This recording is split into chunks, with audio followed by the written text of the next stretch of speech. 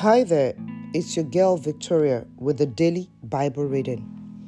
Today I shall be reading from the book of 2 Samuel chapter 12 from the New International Version.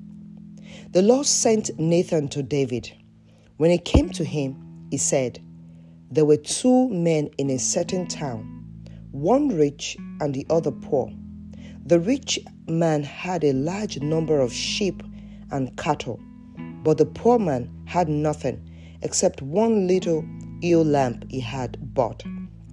He raised it, and it grew up with him and his children. It shared his food, drank from his cup, and even slept in his arms. It was like a daughter to him. Now, a traveler came to the rich man, but the rich man refrained from taking one of his own sheep or cattle to prepare a meal for the traveler who had come to him. Instead, he took the ewe lamb that belonged to the poor man and prepared it for the one who had come to him. David burned with anger against the man and said to Nathan, "As surely as the Lord lives, the man who did this must die. He must pay for that lamb 4 times over, because he had such a thing and had no pity." Then Nathan said to David, "You are the man. This is what the Lord, the God of Israel, says. I anointed you king over Israel, and I delivered you from the hand of Saul.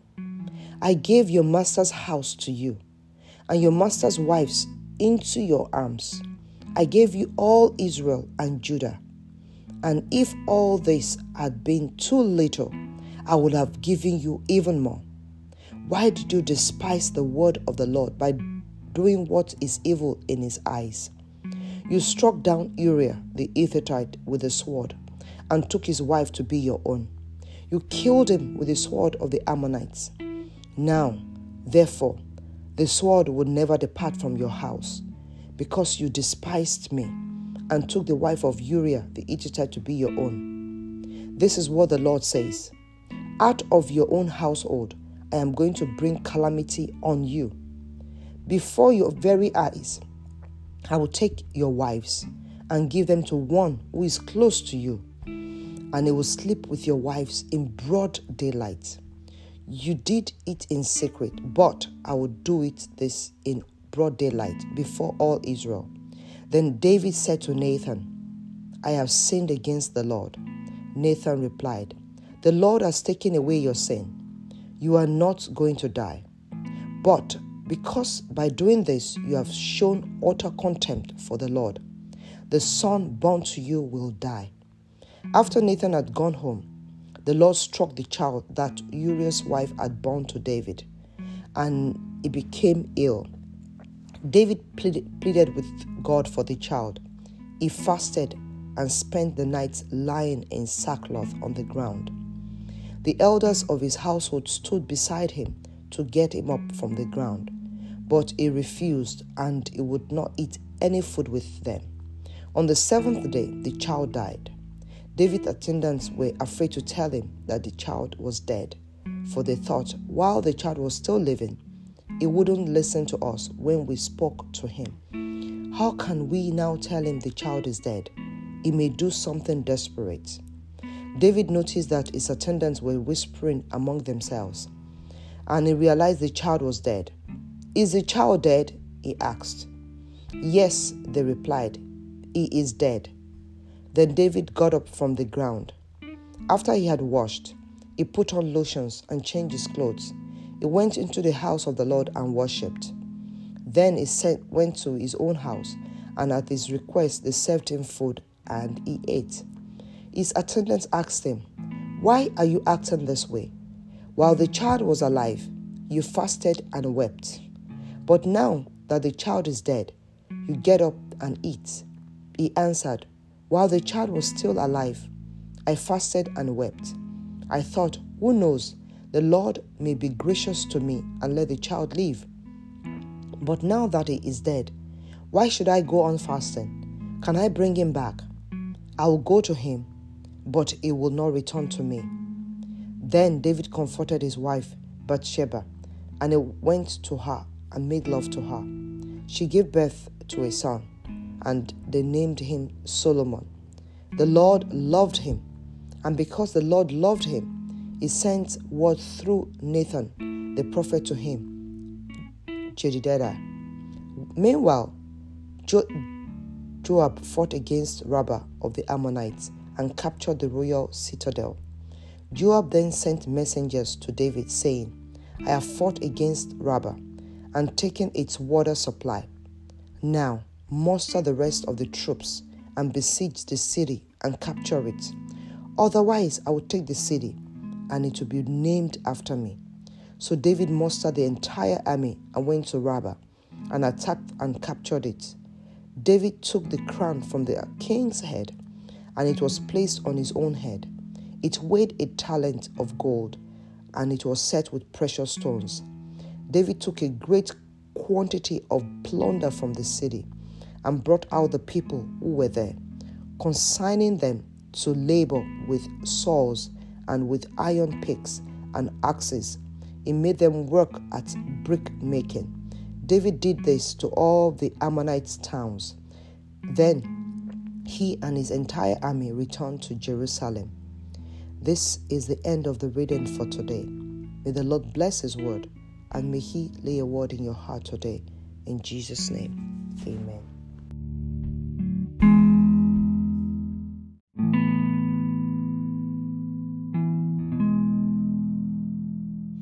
Hi there, it's your girl Victoria with the daily Bible reading. Today I shall be reading from the book of 2 Samuel chapter 13 from the New International Version. In the course of time, Amnon, son of David, fell in love with Tamar, the beautiful sister of Absalom, son of David. Amnon became so obsessed with his sister Tamar that he made himself ill. She was a virgin, and it seemed impossible for him to do anything to her. Now Amnon had an advisor named Jonadab, son of Shimei, David's brother. Jonathan was a very shrewd man. He had asked Amnon, "Why do you, the king's son, look so haggard morning after morning? Won't you tell me?" Amnon said to him, "I'm in love with Tamar, my brother Absalom's sister." "Go to bed and pretend to be healed," Jonadab said. "When your father comes to see you, say to him, I would love my sister Tamar to come and give me something to eat. Let her prepare the food in my sight so I may watch her and then eat it from her hand." So Amnon lay down and pretended to be healed. When the king came to see him, Amnon said to him, "I would like my sister Tamar to come and make some special bread in my sight, so I may eat from her hand." David sent word to Tamar at the palace, "Go to the house of your brother Amnon and prepare some food for him." So Tamar went to the house of her brother Amnon, who was lying down. She took some dough, kneaded it, made the bread in his sight, and baked it. Then she took the pan and served him the bread, but he refused to eat. "Send everyone out of here," Amnon said. So everyone left him. Then Amnon said to Tamar, "Bring the food here into my bedroom so I may eat from your hand." And Tamar took the bread she had prepared and brought it into her brother Amnon in his bedroom. But when she took it to him to eat, he grabbed her and said, "Come to bed with me, my sister." "No, my brother," she said to him. "Don't force me. Such a thing should not be done in Israel. Don't do this wicked thing. What about me? Where could I get rid of my disgrace? And what about you? You will be like one of the wicked fools in Israel. Please speak to the king. It will not keep me from being married to you." But he refused to listen to her. And since he was stronger than she, he raped her. And Amnon hated her with intense hatred. In fact, he hated her more than he had loved her. Amnon said to her, "Get up and get out." "No," she said to him. "Sending me away would be a greater wrong than you what you have already done to me." But he refused to listen. He called his personal servant and said, "Get this woman out of my sight," and bolt the door after her. So his servant put her out and bolted the door after her. She was wearing an ornate robe, for this was the kind of garment the virgin daughters of the king wore. Tamar put ashes on her head and tore the ornate robe she was wearing. She put her hands on her head and went away, weeping out loud as she went. Her brother Absalom said to her, "Has that Amnon, your brother, been with you? Be quiet for now, my sister. He is your brother. Don't take this thing to heart." And Tamar lived in her brother Absalom's house, a desolate woman. When King David heard all this, he was furious, and Absalom never said a word to Amnon, either good or bad. He hated Amnon because he had disgraced his sister Tamar. 2 years later, when Absalom's shearers were at Baal-hazor, near the border of Ephraim, he invited all the king's sons to come here. Absalom went to the king and said, "Your servant has had 3 shearers come. Will the king and his attendants please join me?" "No, my son," the king replied. "All of us should not go. We will not be only burden to you." Although Absalom urged him, and he still refused to go, but gave him his blessing. Then Absalom said, "If not, please let my brother Amnon come with us." The king asked him, "Why should he go with you?" But Absalom urged him, so he sent with him Amnon and the rest of the king's sons. Absalom ordered his men, "Listen, when Amnon is in high spirits from drinking wine, and I say to you, 'Strike Amnon down,' then kill him. Don't be afraid. Haven't I given you this order? Be strong and brave." So Amnon's men did to Amnon what Absalom had ordered. Then all the king's sons got up, mounted their mules, and fled. While they were on their way, the report came to David, "Absalom has struck down all the king's sons. Not one of them is left." The king stood up, tore his clothes, and lay down on the ground. And all his attendants stood by him with their clothes torn. But Jonadab, son of Shimeth, David's brother, said, "My lord, should not think that they killed all the princes. Only Amnon is dead." This has been Absalom's express intention ever since the day Amnon raped his sister Tamar. My lord, the king should not be concerned about the report that all the king's sons are dead. Only Amnon is dead. Meanwhile, Absalom had fled. Now, the man standing watch looked at and saw many people on the road west of him, coming down the side of the hill.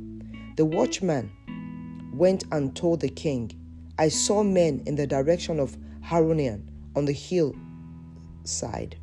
Jonadab said to the king, "See, the king's sons have come. It has happened just as your servant said." As he finished speaking, the king's sons came in, wailing loudly. The king too and all his servants wept very bitterly. Absalom fled and went to Talmai, son of Ammihudu, the king of Geshur. But King David mourned many days for his son. After Absalom fled and went to Geshur, he stayed there 3 years, and King David longed to Absalom, for he was consoled concerning Amnon's death. This is the end of the reading for today. May the Lord bless his word, and may he lay a word in your heart today. In Jesus' name, amen.